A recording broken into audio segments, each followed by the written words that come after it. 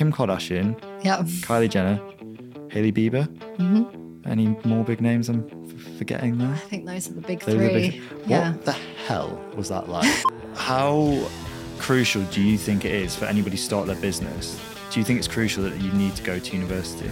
You go from not having anyone post about your brand to Kim Kardashian, like ultimately one of the most famous people in the world. Yeah. Today on the podcast, we have the very talented and amazing Alie Mackintosh. Welcome to the podcast. Hi, thank you for having me. So we were just talking about it.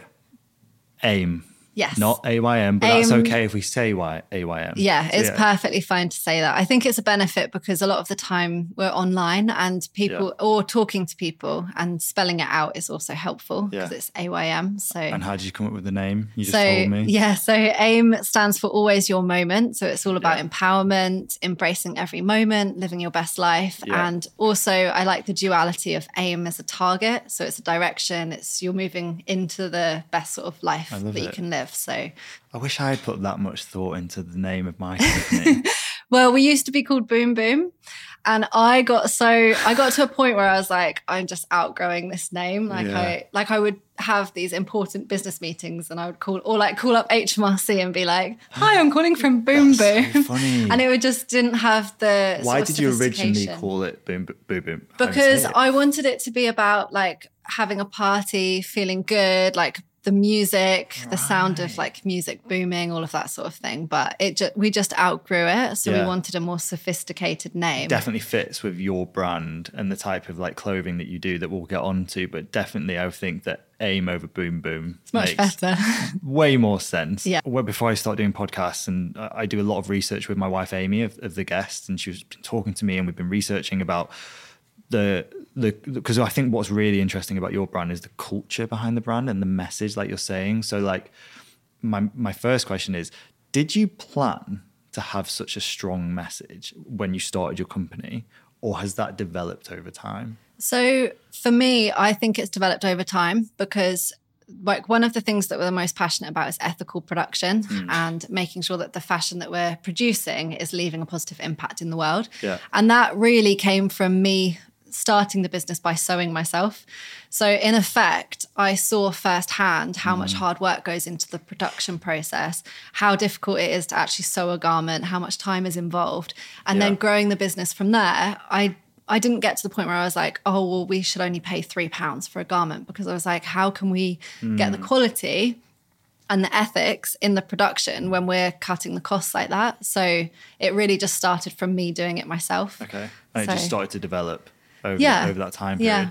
Talk to me about sustainability, because I had Ben Gallagher on my podcast, and he runs Lux Collective. They're like a pre-loved resale site. You'll basically send them, a designer bag, and they'll kind of like We Buy Any Car. They'll give you a price, and if you're happy with it, they send you a label, and they get your product and they pay you the next day. Such a good business all model. About sustainability though. But he was like, we're a sustainable company, but we don't actually shout about that. And I was like, you should. And he's like, yeah, we should talk about it more than we should. But for you, sustainability is like your USP, right? Yeah, but it's interesting because I feel the same way. I don't necessarily want to shout about it, because two things to that. One is I truly believe that every company should be sustainable no matter what. So if it's built in, why should it be a USP? It shouldn't be something that makes a company different. It should be the standard. So I feel like if all companies can be sustainable, then like it's not something that you're like, oh, we're different because we're sustainable. Everyone should be like that. So that's one part of it. Yeah. And the other is that I feel like it's so difficult because you can never truly be sustainable. Like really, sustainability is leaving the world in a better place than what we found it, or at least leaving it as good as we found it. But really, we should all be working towards being regenerative and like building a world that's better than how we found it, and like adding back to the world. But in order to do that, how can you create something and add something to the world that actually adds positive value throughout the whole entire supply chain? It's very difficult to do so. Really, isn't it? Especially with things like logistics and delivery. Exactly. Yeah. And so you can carbon offset to a certain degree, and we do that throughout our supply chain, and you can make things localized. But unless we're going back to like grassroots of you're making the clothes yourself and you're like growing the cotton in your own garden, how do you actually be fully sustainable when you've got a business model? It's hard to shout about it then, really. Yeah, I believe so. Yeah. But I think it is important to talk about and to talk about the challenges in it, because hopefully it inspires other businesses to do the same, because it's not that it's too hard to do. Like, there's things that you can do and it's worth us all working towards that. But it's just a difficult challenge to be 100% sustainable. That's not to say that we shouldn't all have that as our target. Yeah. What about, because I think, as you're saying, more companies should be sustainable. But I think also some companies, especially clothing companies, to be competitive, it's hard to be sustainable in terms of price and all that kind of stuff. I've actually got a group of friends who have just started, very niche, but they've started a golf wear brand. Okay, cool. And they were just saying like how expensive it is to like get clothes made high quality that are sustainable as well. So what steps does AIM take to get that sustainability in the company? We have tried to keep everything as local as possible. Right. So we're not producing in Asia, for instance, we're producing in the UK. Okay. And that's from our fabric. So our fabric is milled in Leicester. We use as much as we can like road travel. So we drive the products from Leicester to London in terms of the fabric, and then they're made in London. I guess that has the least CO2. Yeah, unless you're like physically walking it along the road. Which wouldn't be very efficient. But yeah. And then we carbon offset that as well through ecology. So we pay for like credits to offset it and things like that, which you can build in and you can work with. There's great companies that are doing all sorts of carbon offset initiatives that you can partner with as a brand. But yeah, we try and keep everything as local as possible. Obviously, it becomes difficult because we are international and we're sending goods internationally. So our biggest customer base is in America. So eventually it would be amazing if we could have production in the US and then sell like more locally and kind of keep the supply chain small. Have you explored that? Yeah. It's difficult because we're based here and quality control is so paramount to our business that if we did have it in the US, I'd then probably have to go like back and forth and like, which is fine, but like the impact of doing so, how do we make sure that the quality is there? And like, maybe that's me being a bit of a control freak, but I think every business owner is a little bit of a control freak. Yeah, definitely. Taking it back to, we obviously know how the name came about now. How did the idea come about? The idea for the brand, so I studied product design at uni. Yep. So I have always been really fascinated about creating a product for a consumer. So I absolutely love like customer psychology. Why do people buy certain things? How do they interact with products? And that for me then in my last year of uni, I was starting to explore with sewing. And I made like these really silly sort of beanies with studs on them and was like just experimenting with products I was making at home. And then I was selling them online. Yeah. And it kind of just grew from there. So I made these beanies and then it turned into T-shirts. And I was like at home, like printing my own T-shirts with like drawings that I'd done and kind of just really experimenting with it. And then I started making dresses for myself to like go on nights out. And people would come up to me and say, oh, where's your dress from? And then it was always a bit of like, oh, I made it. And then they would think that was kind of cool. And we'd have like a really inspired conversation about it. And it really just grew from there. So just how much was your university degree vital in, because I tell this story sometimes to friends. I went to business school, like I did business at university, but they called it a business school. Yeah. I learned nothing about business. It was like the theory of business, and you'd write essays on like what this theorist said about motivation and motivating a team. We had one module where the lady that taught it had been on Dragon's Den as like a contestant. Oh, that's cool. It's actually quite a good idea actually. She made these waterproof onesies for children that then like scrunch into a bag. So like if like your kid's in the park, it was actually a really good idea, and they sold in like Monsoon and stuff. So we had one module where you had to make a business, and we made a hamper company at Christmas time, and we launched kind of semi-launched it. But it went terribly because we made all the packaging red, and you're not supposed to put red packaging on food. It's like danger. So that was the one thing that I learned. But bar that, it was no help until I came out of uni and actually started to get into business. And that's where I learned about business. But for you, how crucial was your degree and your uni experience in starting AIM? It's interesting because I always think that the way that I look at it now is, in hindsight, my product design degree was useful. But at the time I was like, what is the point of this? Like, yeah. And I remember in my final year, I got given a project that we were given the option of choosing different design briefs.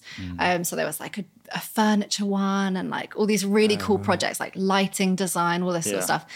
And my first pick, I wasn't given by my tutor. I was given the one that I didn't want, and it must have been some sort of admin error. But anyway, it never worked out. And I was given a project where I had to design detergents.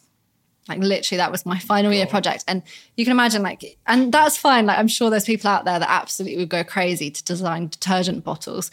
But for me, I was really passionate about interiors and furniture, and that's where I wanted to go. So I had to spend the whole last year trying to get excited about designing detergent bottles, like like washing up liquid bottles and things like this. And it just wasn't where my heart was. So, but in hindsight, it allowed me, like working through that process. Product design is set up kind of like business, but you're actually in the trenches with it, because you're designing the product. You're designing like, how does it look on the shelf? How does it stand out to a customer? Like, how are people going to engage with this product? And I think doing product focus at uni has allowed me to really come into the fashion world from a point of view of, I'm understanding the customer, and like I put the customer and the product first. I'm not putting it's got to be the latest trend, or it's a conceptual design that doesn't actually work in everyday life.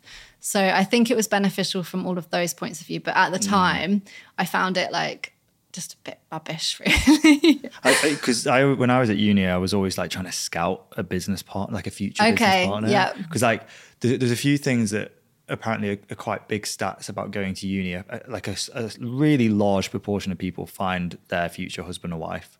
Yeah. And in business school, a lot of people find their future founder. Now, I ended up partnering with my wife, who I was at uni with, but we weren't dating at the time. Anyway, long story short. So you got both out of it? Got both, yeah. Actually, That's great. I never thought of that. Yeah, I actually nailed that. But what... Is there anyone at uni that you still work with? Like, did you ever get any contacts out of uni? Yeah, Maddie, who's in some of our TikTok videos, I went to uni with her. Oh, okay, cool. And it's really fun, actually, because when we're doing TikTok videos, we're both, because we've had the product design training, we're both thinking like, oh, what are the benefits of this product? And like, how do we best communicate that? And how is the audience going to interact with that? So the two of us working together works quite well with that. But she's doing marketing now as well. So she comes into it from like a marketing perspective too. How crucial do you think it is for anybody to start their business? Do you think it's crucial that you need to go to university? I don't believe so. I think if you're going to kind of choose whether you go to uni, it kind of depends on what the path is that you want. So if you're not sure of what you want to get out of life and you kind of want to experiment, I would say like go and try as many jobs as possible. But if you're keen on something where it requires a certification and a certain level, like my partner's a sports therapist, so he had to go to uni to learn the science-backed data to do his job properly. Like those sorts of roles, absolutely, you need to go to uni and you have to do that learning. But for jobs like ours, I think that there could be a lot that's done in the job itself where you learn. And like, I wonder if you went back to uni now or did a business course now, whether you'd get more out of it. So much more out of it. Yeah. Because like the way that I did uni was I did nothing for the whole year. And then for 2 weeks, I'd just cram just before exams and stuff. You're a big procrastinator. Yeah. Well, I don't know if my friends at uni will believe this because I spent a lot of time in the library around that period. And I think that was like my superpower was that and I've still got it now, I think, I am happy to work for 24 hours straight. Like I can just do it. I know I've got that in me.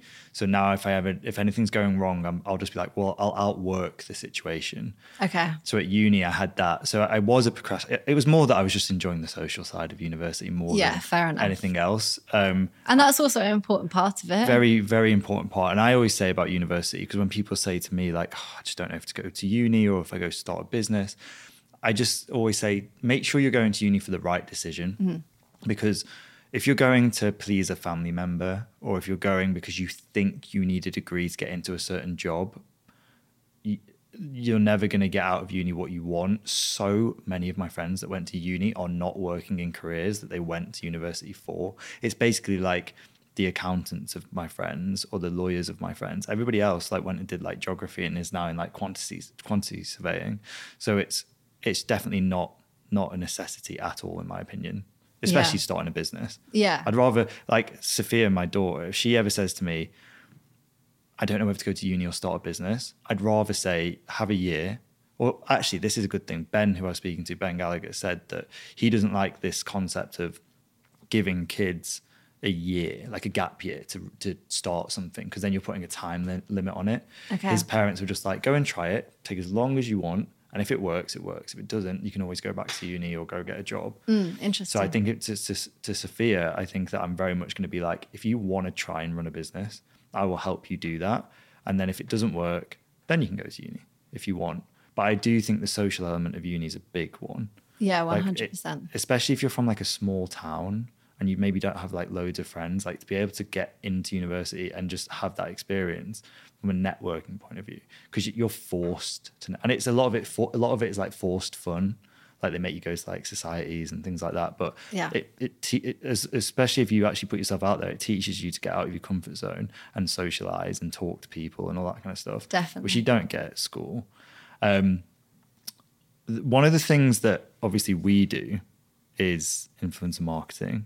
Yeah. Which has played, I'd say, quite a big role in your launch of your brand. Yes, it definitely has. I've got down Kim Kardashian, Kylie Jenner, Hailey Bieber. Mm-hmm. Any more big names I'm forgetting there? I think those are the big three. What the hell was that like when you saw them like wearing your stuff? It was crazy. I mean, with Kim, she was the first influencer to post, and it was crazy because you go from not having anyone post about your brand to Kim Kardashian, like ultimately one of the most famous people in the world posting about your brand. It was just insane. And we had a feeling, so her personal assistant got in touch with us and put through an order, and we kind of sent it out to her, and we had like this big, the whole team was kind of buzzing like, oh my goodness, couldn't believe that this was going out to Kim Kardashian. Sent it, and then it was like 6 months of nothing, and we were like, oh, it's so deflated. Thought there's no way she's ever going to post it. It's probably amongst like her millions of clothes of Balenciaga and Dior and all these amazing designers, and why would she pick out our stuff? And then there was this one day where I opened up my computer and there was a picture of her and she was wearing our skirt. And I was like there, like zooming in on it, like, is this our skirt? Like trying to look at all the specific details and like figure it out. And I messaged her assistant and said, oh my goodness, is she wearing our skirt in this post? And then they confirmed yes, and like that we were okay to repost it. They didn't tag you though? No, so it was like a paparazzi picture of her. She didn't post it on her Instagram or anything. And then they said that we're okay to repost it. So we did. And like, it was just amazing. And the press that we got off the back of that was pretty cool as well. But yeah, what was amazing about it as well is that like a month later, she used to have KimKardashianWest.com as like her website, and she'd post like fashion tips and things like this. I don't know if it was actually her posting or whether she probably had a whole team of people running it. But they posted get my look, and it was her wearing this outfit, and then she linked directly to our website through her site. So I was just sitting there at home and like our traffic was going berserk, and I was like, what is going on? And I could see that the source was KimKardashianWest.com, and she had linked like an actual backlink to our website from her site, like recommending our product, which was like huge. Like she didn't have to do that. It was totally unasked for anything. This is probably a bit of a rude question, but did it convert?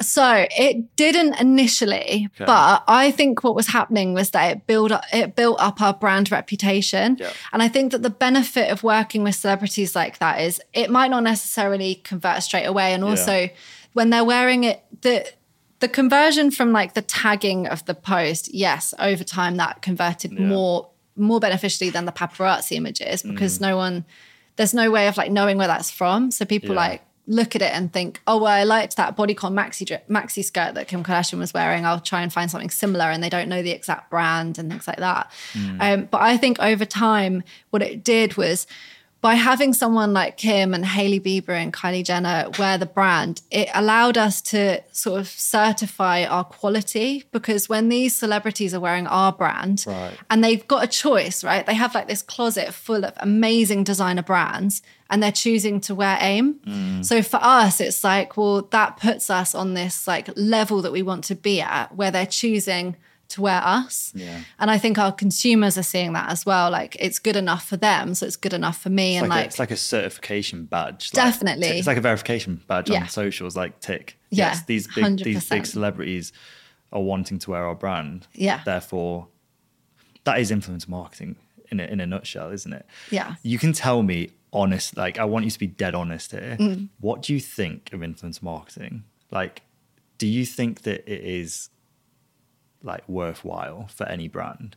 I think the whole concept of influencer marketing is influence, and the sort of definition of influence is to have an impact, right? And I think that it goes without saying that influencers have an influence on their audience, but it has to be the engagement. Like, I'm talking to an expert here, but I think it boils. Me an expert, but yeah, I'll take it. It boils down to having authentic connections with your audience. So, like, my social page, never thought it would happen, but it's grown quite a bit recently. I want to talk about that. And it's mad, but I'm able to build these relationships with my audience that are so powerful. And yes, like, it's my brand and I'm talking directly about something that I'm passionate about. So it has like, I don't know whether that's like an unfair advantage or whatever, but it, from firsthand, seeing the influence that has is, I can say 100% it creates impact in a business. And it also has the impact of this feedback cycle. So I'm having conversations with our audience where they're letting me know what they like, what they don't like. Like, if I launch a dress and they're saying, oh, I've got my graduation coming up and I'd love to see a version that's like below the knee, that's feedback that's so beneficial to the business. And like, so having that audience connection is vital. And I know that when you're removed by a certain degree from the influencers, say, when I'm looking at it from AIM's perspective, if we were hiring influencers to then talk about the brand, getting the communication right is probably really vital, because if that influencer is talking about things that aren't necessarily on brand, or they're not highlighting the benefits that you want them to, then there is like a degree of like separation from it. Whereas for me, I'm going directly to the audience and that feedback cycle is happening like straight away. Nevertheless, like that person, if that person has like a genuine appreciation and passion for that product, they're going to share it with their audience because they care about it. So yeah, 100% it has a benefit. For anybody that's like listening that maybe is starting a business, or they have a business but they haven't delved into using influencers, creators, whatever you want to call them, celebrities, what are some of the pitfalls you've been through since working with them that maybe people should avoid? I think it's about positioning your brand, making sure you understand what your brand values are, and then positioning the brand strategy and influencer marketing strategy around that. So for example, AIM, we pride ourselves on being ethically produced and working towards sustainability. And that means that we want to be a bit selective about who we're working with in terms of influencers. Yeah, you can't just partner with someone that never talks about sustainability, right? Yeah, and mainly because we might be gifting like those products or paying for that collaboration. And if that influencer is then trying to talk to their audience, but their audience is used to the prices of fast fashion brands, it's not going to work. It's just going to be too jarring for their audience to try and figure out like, well, why is this dress priced at £150 versus what I'm used to, where it's like 20 quid a piece, you know? So like, it has to be strategic about the approach. And I think it's challenging when you're starting a brand because you have no budget. And it's like, well, what am I supposed to do? Because the influencers want payment or they want gifted products, and I've only got like 5 of these. And like, I want to sell the 5 of these. I can't give them away for free.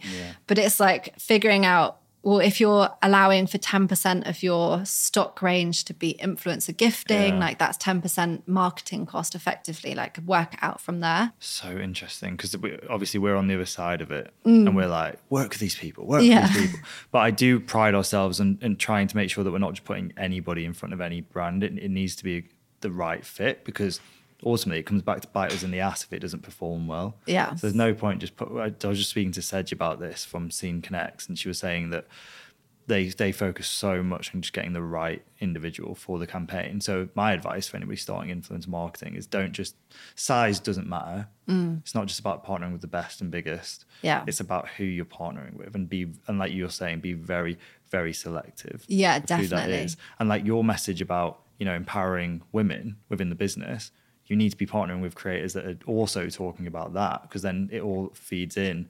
Talking about the concept of empowering women in the business, how do you go about doing that? Like, where's the starting point for that for you? So I think it's about making sure that everyone has a voice ultimately. So if everybody in the supply chain can speak up and talk about things, it's kind of like what you were saying about outreach, like you've got this empowerment. What kind of worms that opened up?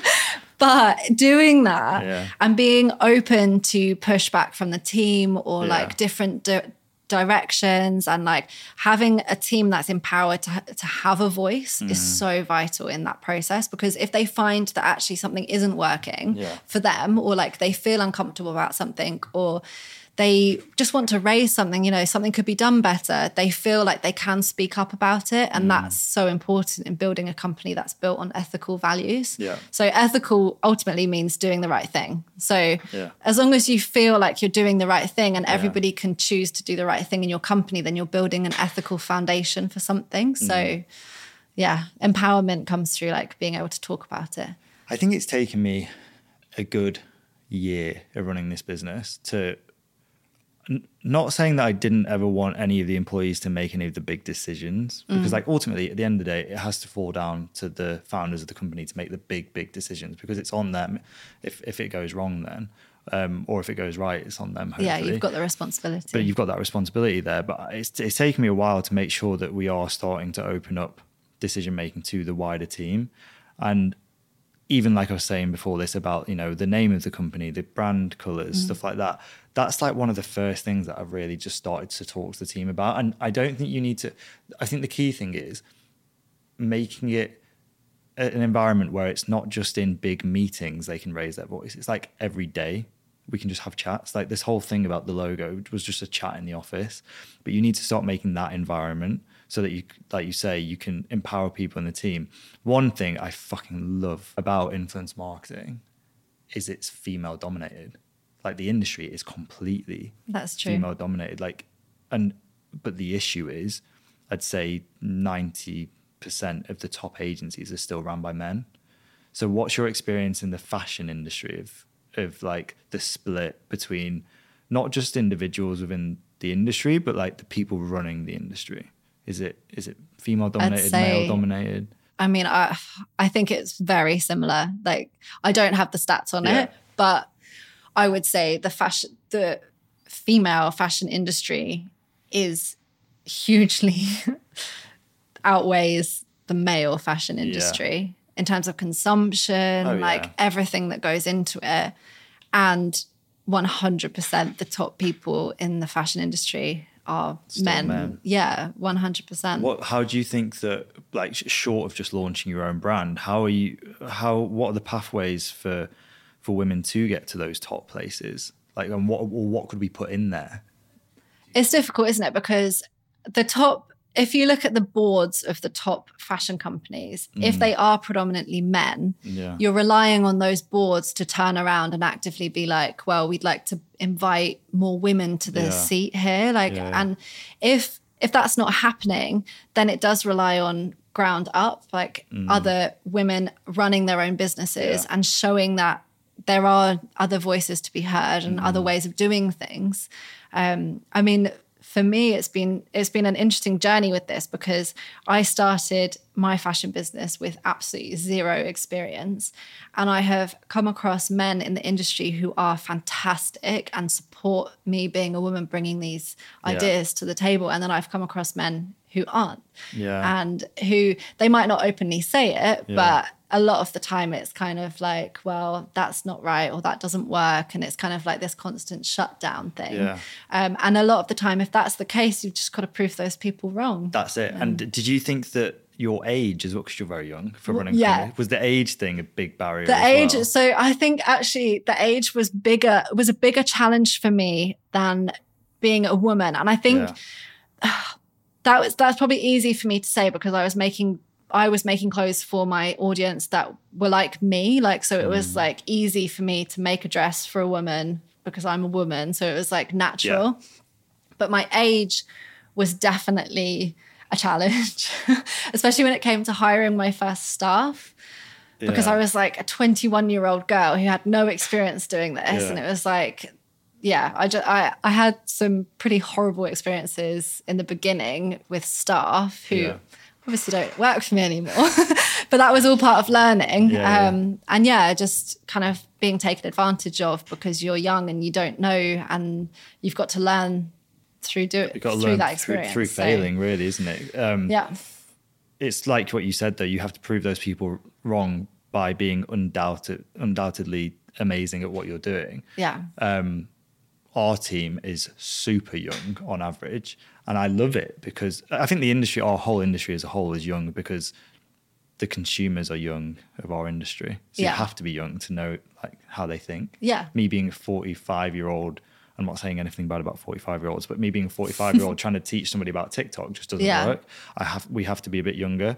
But I think that what I love about the industry is also sometimes what I don't like about the industry, because those young people are so talented, so hardworking, so just like so on it.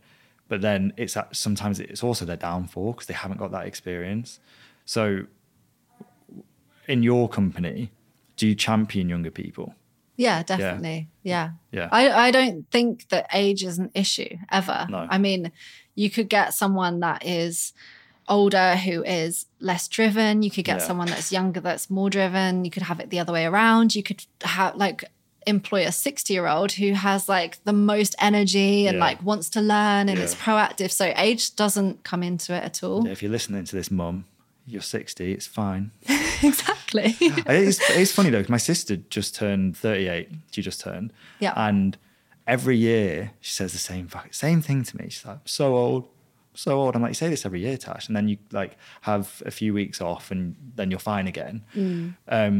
But I think there is, I know, I completely agree that I don't think age is an issue. But she, I think, says to me, and she kind of feels that in certain industries, when you start to get older, people do look at you differently. So really, you're never in the right space. You're either too young or you're too old. So it's the same with just everything. Stop forgetting, like stop thinking about your age, because it doesn't matter. Yeah. Going back to sustainability quickly, have you ever been tempted to like I don't know, from my point of view, I'm constantly looking at our P&L sheet, our bank balance, like making sure we can keep going and operating. Have you ever been tempted to I don't know, take the cheaper option when it comes to creating products? It's so hard to not do that. And I think this is ultimately you have to build for sustainability in the beginning. So if you're factoring in the fact that sustainability is going to be more expensive and you've built your product prices in the right way to account for that, you'll be fine. But when you are developing a product, so like we're putting out clothing into the world, that we have this audience that's very actively engaged and they give us feedback all the time. And a lot of the comments, probably the majority of the comments that we get actually are around price point. And I think that being too high? Being too high, right. Yeah. So, and I get it because our prices are high, but there's a reason for that. And what I try and communicate is unless we sacrifice something, the prices are as good as it's going to be to achieve that within it without sacrifice. So you have to maintain that level. And it is very hard. Like we went through a period in 2020 and 2021 where I had to make some really awful, tough decisions. I had to let go of team members. I had to really streamline the business because we weren't making the profits that we needed to. And it was really difficult. Like one of the hardest parts of my life. And like, obviously it impacted the people that I had to let go. And like, it was probably the worst experience that they've ever been through. And in those moments when you're looking at it and you're like, there's this person in front of me and I'm having to make a decision as to whether we reduce our product prices and sell more or make these tough decisions to stay true to our values, then that's so like difficult. Your back's up against the wall in those situations. Like, and you have to stick to your guns with it. That's where you've got to stay true to yourself. And that's why having a message and a goal, like aim, is so important, because then that dictates your decision making. Because if someone is sat in front of you and you're telling them that there's no longer a job here for you, but you do have an option in the background of maybe making it cheaper, it's got to be tempting. Because I think that is one thing of running a business, and I think that's the hardest thing I ever have to do, is let people go. It's horrible. Because I think I was speaking to Ben Gallagher about this, and he said such a great thing. He was like, I just hold my hands up and I tell them I've messed up. Like, I've hired you, either like you weren't ready or we weren't ready as a business. And I say, listen, I'm sorry. There's no, like, hopefully there's no hard feelings. You might hate me, but like, I've messed up and I'm really sorry about it. And I never thought about that, because I was thinking you always feel like you're coming across as the dick. But if you do just hold your hands up and be like, I've made a mistake here. Like, whether it's like, we couldn't actually afford you, or like, again, in the hiring process, we should have seen that you weren't ready for this role, then it's a lot easier to I guess, put yourself through that experience. But it is one of the worst experiences of running a business. Yeah, definitely. In the world. I think the way that I tried to process it was going into those tough conversations. I'm not trying to be liked. Like, I'm not trying to come out of it like looking like a good person, because that's not what I'm going in for that conversation for. So trying to think like, oh, how can I come out of this like looking good? Like, I just tried to put that to one side and say that ultimately this is absolutely nothing to do with me. It's everything to do with this person. Like, how can I make sure that they've got everything that they need to make this as comfortable as possible for them? Like redundancy packages or like anything like that. So they've got the tools that they need to then find other employment and like good references, all of that. Obviously it makes it a lot easier when something has actually gone wrong, because then it's like, well, this is why. Like, you can be strategic about, okay, well, I know why it hasn't worked out, and like, we have to go in different ways and all of that. But those conversations, I don't think they're never easy. Like, that's the hardest part of running a business. That and like making sure that the finances work right, I think for me have been the hardest thing. 100%. I think that I forgot what movie. I think it's Moneyball, the baseball movie. Oh yeah. They say in that, he was like, because they had to trade somebody, and he was like, I don't know, I'm going to tell him he's getting traded. And he's like, he's an athlete, just tell him the facts and walk out of the room, kind of thing. Yeah, because you overthink it in the lead up to it. Massively. And I think that if you actually just stick to the facts of the matter, like, this didn't work, this isn't adding up, like X, Y, and Z. Whether they can take it in that moment or not, I think that further down the line, they'll be like, I understand why this happened. And it's in the best case for everybody, because we obviously sign a lot of talent, but some of the talent doesn't work out. So then we also have to, unfortunately, part ways with some talent. So my talent managers are having that experience of effectively firing somebody. And luckily, it doesn't happen too much. It's happened more as we've grown, because like, it's bound to, proportionately. Yeah, exactly. And we're a lot pickier now than we used to be, I think, in terms of talent. So they're now having this experience, and they constantly are like, I don't know, like, you know, I don't want to do it. I don't know how I'm going to do it. What do I say? Because like an employment relationship, in that talent relationship, you have such a close connection with all the people that you're managing. And I always say, you've got to stick to the facts, because if you try and bullshit them with something that, you know, oh, well, this is happening and this person made me do it, and like just lying to people, they'll see straight through you. And that's not how, although the truth can sometimes hurt, it's definitely the best way of handling those situations. Because if you try and bullshit people, they'll see straight through you. They will, yeah. And I think leading up to that, it's the way that I've tried to approach it is you try and avoid that at all costs. So I've tried to build in like this kind of like 3-point plan that you work through. What are the other alternatives? Like, can we try this? Or like, can we try that? And you do it in a formalized process so that if it does get to the crunch point, and you do have to make that tough decision, you've had 3 meetings about performance. You've gone through everything involved in that. You've given that person ample opportunity to turn it around 3 times, and then it's not worked. You can clearly say, look, we tried this, we tried that. Yeah. Like this hasn't worked out. How have you found that though? I think that one of the things that I've been through is it's really hard to give people multiple chances when you're small. That's true. Because you've not had investment, right? No. So it's all your money. Same here, like all mine and Amy's money. And not that I would spend somebody else's money a bit more freely, in case any investors are listening. But it's hard to be like, okay, you're now getting 3 chances, which might be over the period of 3 or 4 months, if not longer. Yeah. Which is 3 or 4 months of money going out that we might not be seeing a return on. So how do you reconcile that in your own brain that you're giving this person? Well, I totally get that. But the way that I look at it is if you've employed someone, you've invested in them already. You've invested in, they know the brand, they know the processes, all of that training that's gone into that person is really valuable, and it's vital to try and find a solution to keep that person engaged and creating good return on that investment that you've invested in that person before kind of letting them go. And I think if it was just, if you had like the ability to do a quick training process, like it was really easy to understand the brand, like, I don't know, you work at McDonald's or something and you can have like quick staff churn, fair enough. Like if it's one mistake and they're out the door, fine. But I think like giving people more opportunities to make things right is fair. But added to that, what I try to do is to build in staff performance, and I need to get better at it because I'm like, I would love to be more consistent with my approach and like have more regular meetings, but I'm aiming to have like once a month check-ins, like talk through performance, figure out how the team is feeling about certain things. And like, but I do have regular informal meetings with the team and like making sure that they understand what the priorities are, making sure that they have the support that they need in their role. And by doing that, you've got this opportunity to constantly like check in on the progress without micromanaging people.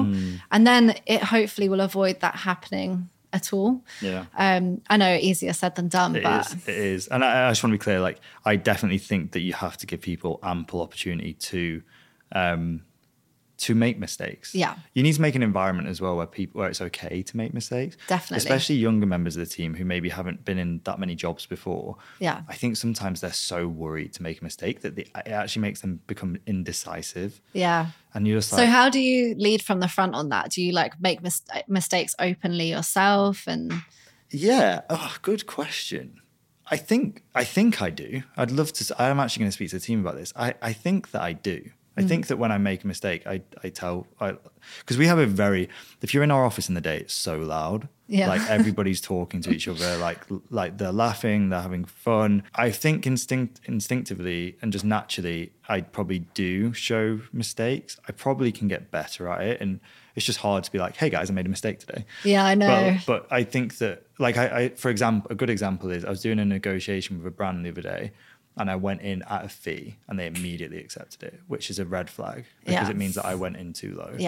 So I managed to salvage it because like I renegotiated, but I did tell a lot of the team about that because I want them to realize that they can mess up. I think the issue 9 times out of 10 comes if they're, for example, in a promotional cycle and they're wanting to hit their targets for promotion, they don't want to show any weakness, or if they're on probation. If they're on probation, they're very new to the company. Nobody wants to make a mistake. And I definitely need to get better at that because effectively this job is very much a sales job. And I tell the team that all the time, which is you're selling talent, right? So there has to be targets. Because the brands have targets, the creators have targets, and we as a business need to have targets.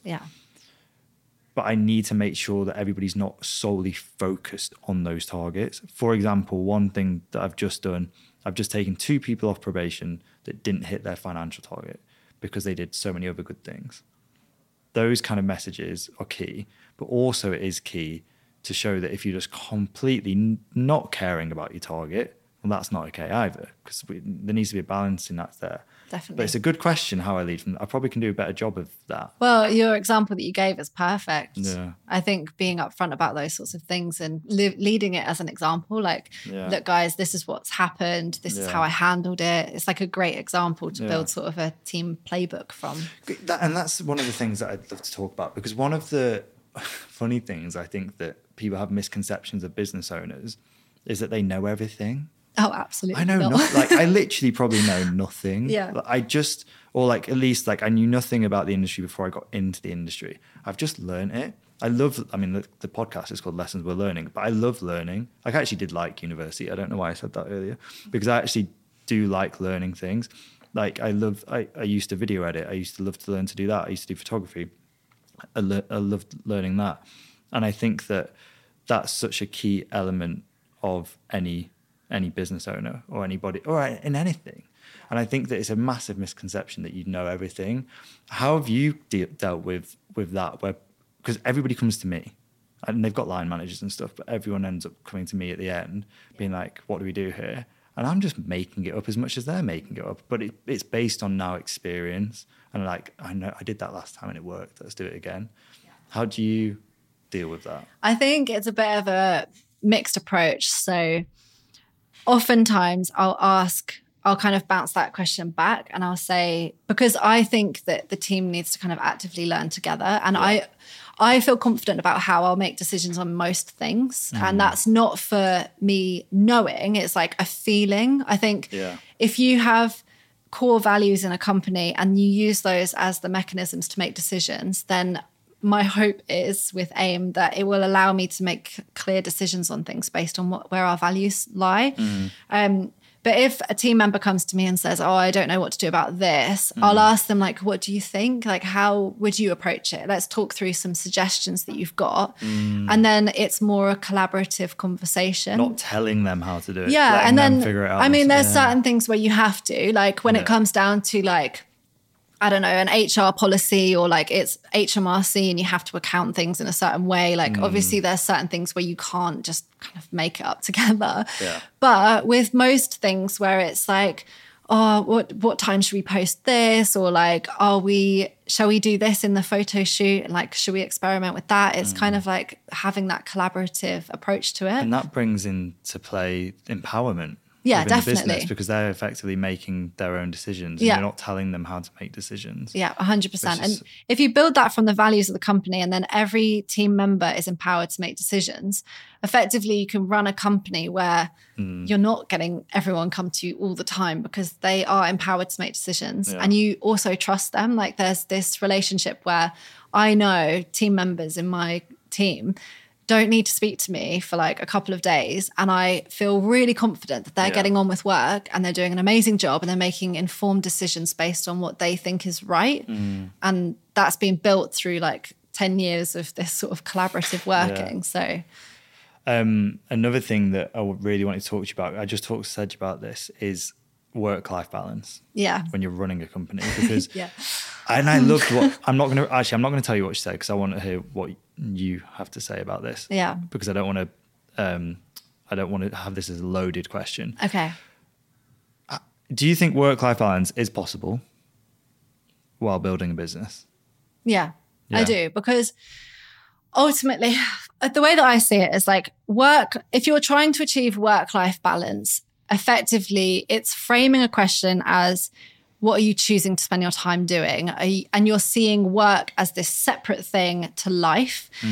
And this might be coming from the perspective of a workaholic, so take it with a pinch of salt. Yeah. But I see if you're working on things, and obviously this is like a really privileged position to be in, but if you're working on something that you're passionate about, that you enjoy doing, and that you're curious about ultimately, like you have these questions coming to your mind at like in the middle of the night and you can't wait to wake up and like work on them, then why should there be such a thing as like segregated work-life balance? Like if you're passionate about something, why do you have to put it down?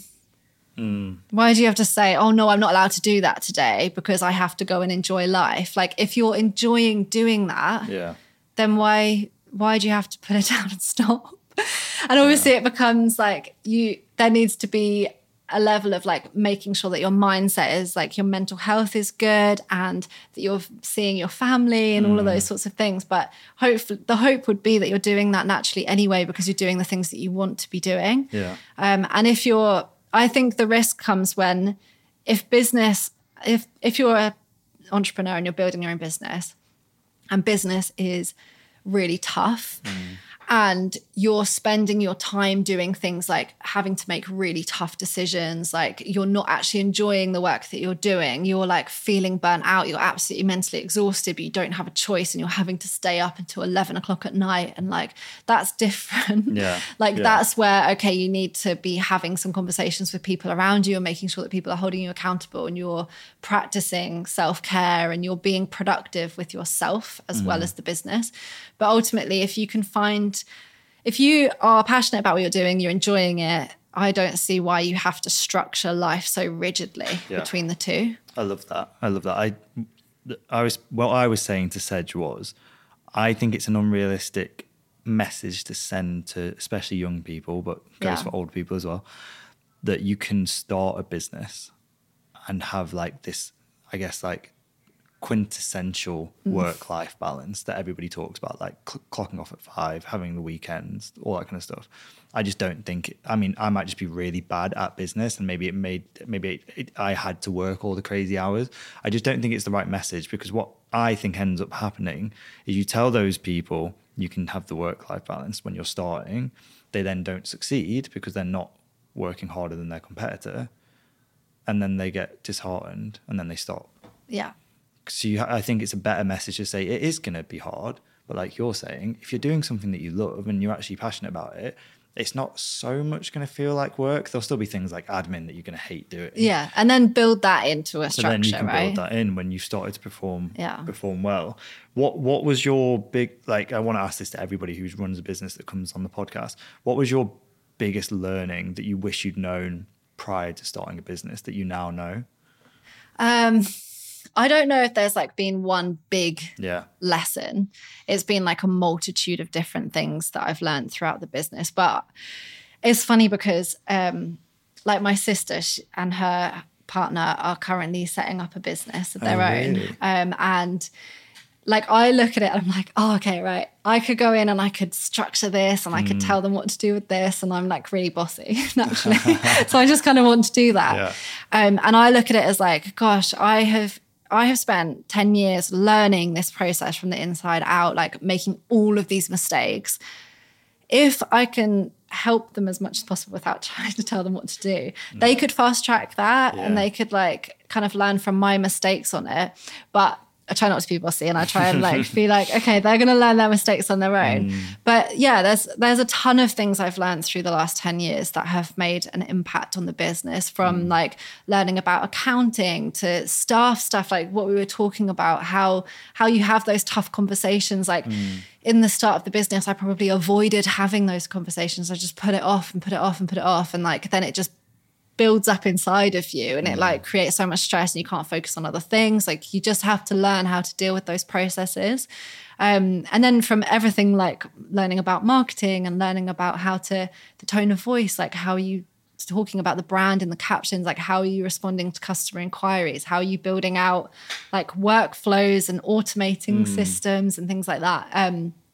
But yeah, I think if I was gonna give an example of like one key lesson, it would probably be something that I've kind of picked up on recently, is that there's most of the time going to be a way of making something easier. Yes. And if you can find a way of making it easier, you'll probably save a lot of time, resources, money invested, etc. So as an example, we ran the company for like 6 years doing distribution ourselves. Like we were trying to be the experts at shipping and packaging and everything. And then during COVID, we realized, well, actually, we don't have a choice. We have to shut down the office. It's not operating like this. And we started working with a 3PL, so a third-party logistics handler. That was something that for me, like I had to kind of let go of the ego and the control freak in me to say, actually, I'm happy with someone else processing the parcels. Yeah. And it was tough because I viewed it as a key decision in the business to keep the parcels being wrapped by us, because I felt like, well, how is anyone else going to do as good a job as we are? Because it's like we're writing the customer's name and like we're packaging it for them and we really care. But that decision, making it outsourced, was like a huge impact driver in making the business grow. Because ultimately, where before we were struggling because we would get these orders come in overnight and we'd have to rush to the office, and like me and Amy and Lucy and Elizabeth are all like wrapping the orders and like we can't scale. Yeah. Now we've got the ability to scale. So initially it's a tough choice, but ultimately if it makes life easier, it's worth doing. 100%. So it's such a good tip for anybody starting a business is take the time to think about your processes. Yeah. Because you get wrapped up. Starting a business, you're doing marketing, starting a website. Yeah. You've got to do like the sales. You've got to do everything, right? So you don't stop to think sometimes. And that's such a good point, is if you look at your processes, and some of the people I speak to with the biggest businesses that I know, before I started a business, they were like, it's all systems. I was like, what does that mean? Like, it really is. And it really well, at least if you want to scale, it is systems and coming up with those systems. And each industry is different, and systems aren't always possible in all facets of every industry. But yeah, figuring those out early on is so key. So I think it's good that you're being bossy with your family and launching a business, because it'd be so frustrating if they were like doing it a different way and you're like, no, don't do it like this. I know, but it's easy to say that from the outside, isn't it? Because whenever you're outside of something, you can be like, oh, well, that obviously doesn't work, and like they should do it like this, and that would create results. But when you're inside, there's so many internal factors that are like, oh, but I really care about this. And actually you have to take a step out of it and say,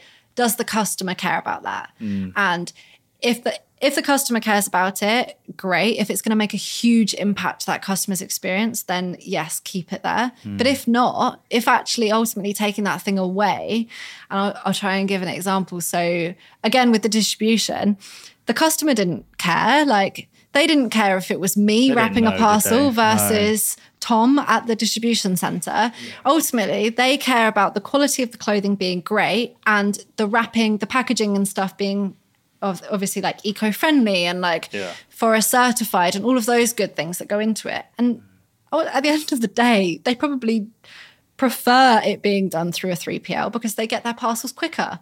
It's so interesting. Like that for me was such a big learning, was figuring out that nobody actually gives a shit about 9 out of 10 things that you are caring. So I used to care so much about what our Instagram bio said, and even just the color of the company and things like that. And I guarantee nobody cares. Yeah. It again, that's a good learning for anybody starting a business, is actually figuring out what your customers and your team really care about. Yeah. You have to take the self out of it. So for us, we had this amazing office space. We were in this old brewery building. It had 3 times height ceilings and these gorgeous arches, and it was grade 2 listed, and it had this amazing barn door that rolled across, and it was just full of character, and I loved it.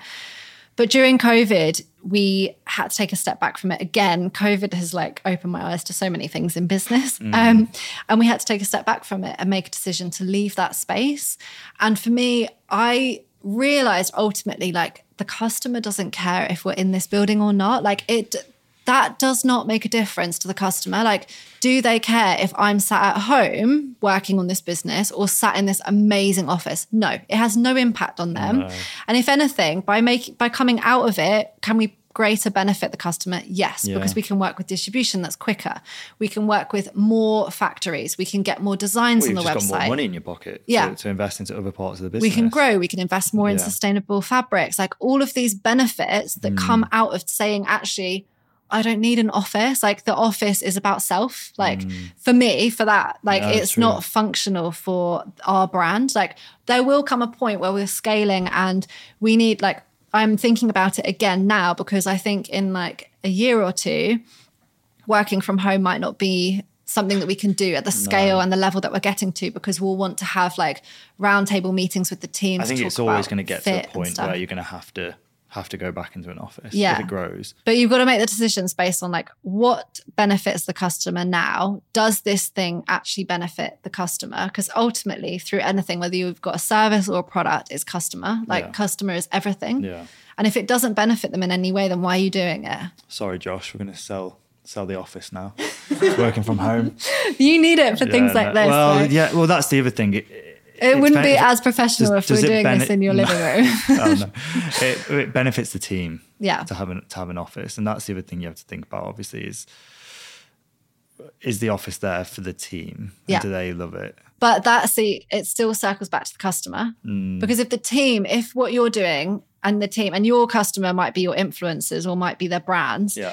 If your team is operating effectively, they're feeling inspired, they're coming into work and they're able to solve problems and there's like this community, that's ultimately benefiting the customer. Yeah. So that's beneficial. 100%. What I found in my business, we're able to do that without the team being in one space. Yeah. So we've made it work, but it is a challenge. Yeah. So it's tough. My final question that I'm asking everybody, because I want everybody to leave positively, is what is your one big tip for a positive mindset?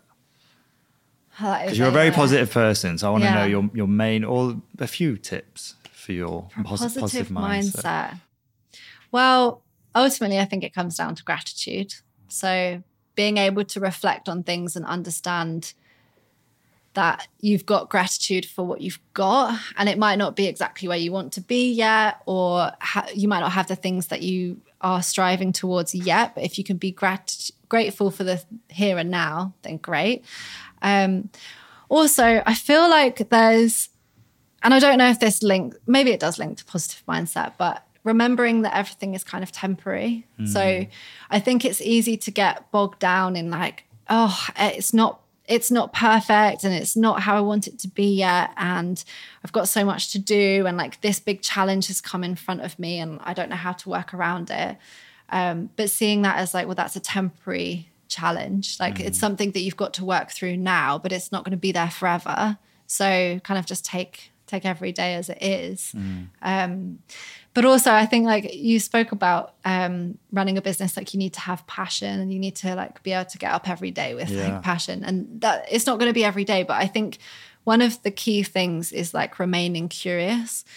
And if you remain curious and you allow your curiosity to drive you, I find that makes me feel positive, because when I'm like, if I wake up in the morning and I've had like this thought, I don't know, you might be the same as like a business owner, you're constantly thinking about things. And it actually, sorry, I'm jumping around a lot here, but it circles back to what you were saying about working a 9 to 5. If you've got a curious mind and you're working on things that are creative, ultimately as well, and that applies to business processes, that applies to like figuring out how to automate things, like which could sound really boring, but actually could be really creative and fun.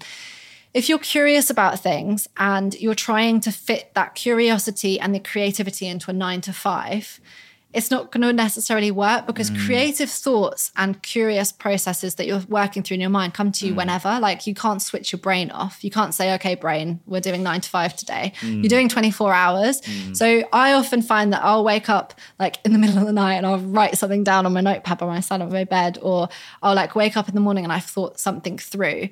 And that curiosity leads me to feel like excited and passionate, and that leads to like positivity. So I find that if there is a challenge, I try to look at it as like, well, this is a learning opportunity. I'm like curious about how I overcome this challenge. Like I'm trying not to get bogged down by the negativity and actually seeing it as like, it's positive that I've even got this challenge. Like it's positive that I've got an opportunity to learn. And again, that circles back to gratitude. So yeah, a whole mixture of things. I love it, because I think what curiosity and learning does is it gives you hope. Yeah, definitely. Because you're like, well, if you're learning and being curious about something, it's usually because you don't know it yet. And then there's nothing that can go wrong there.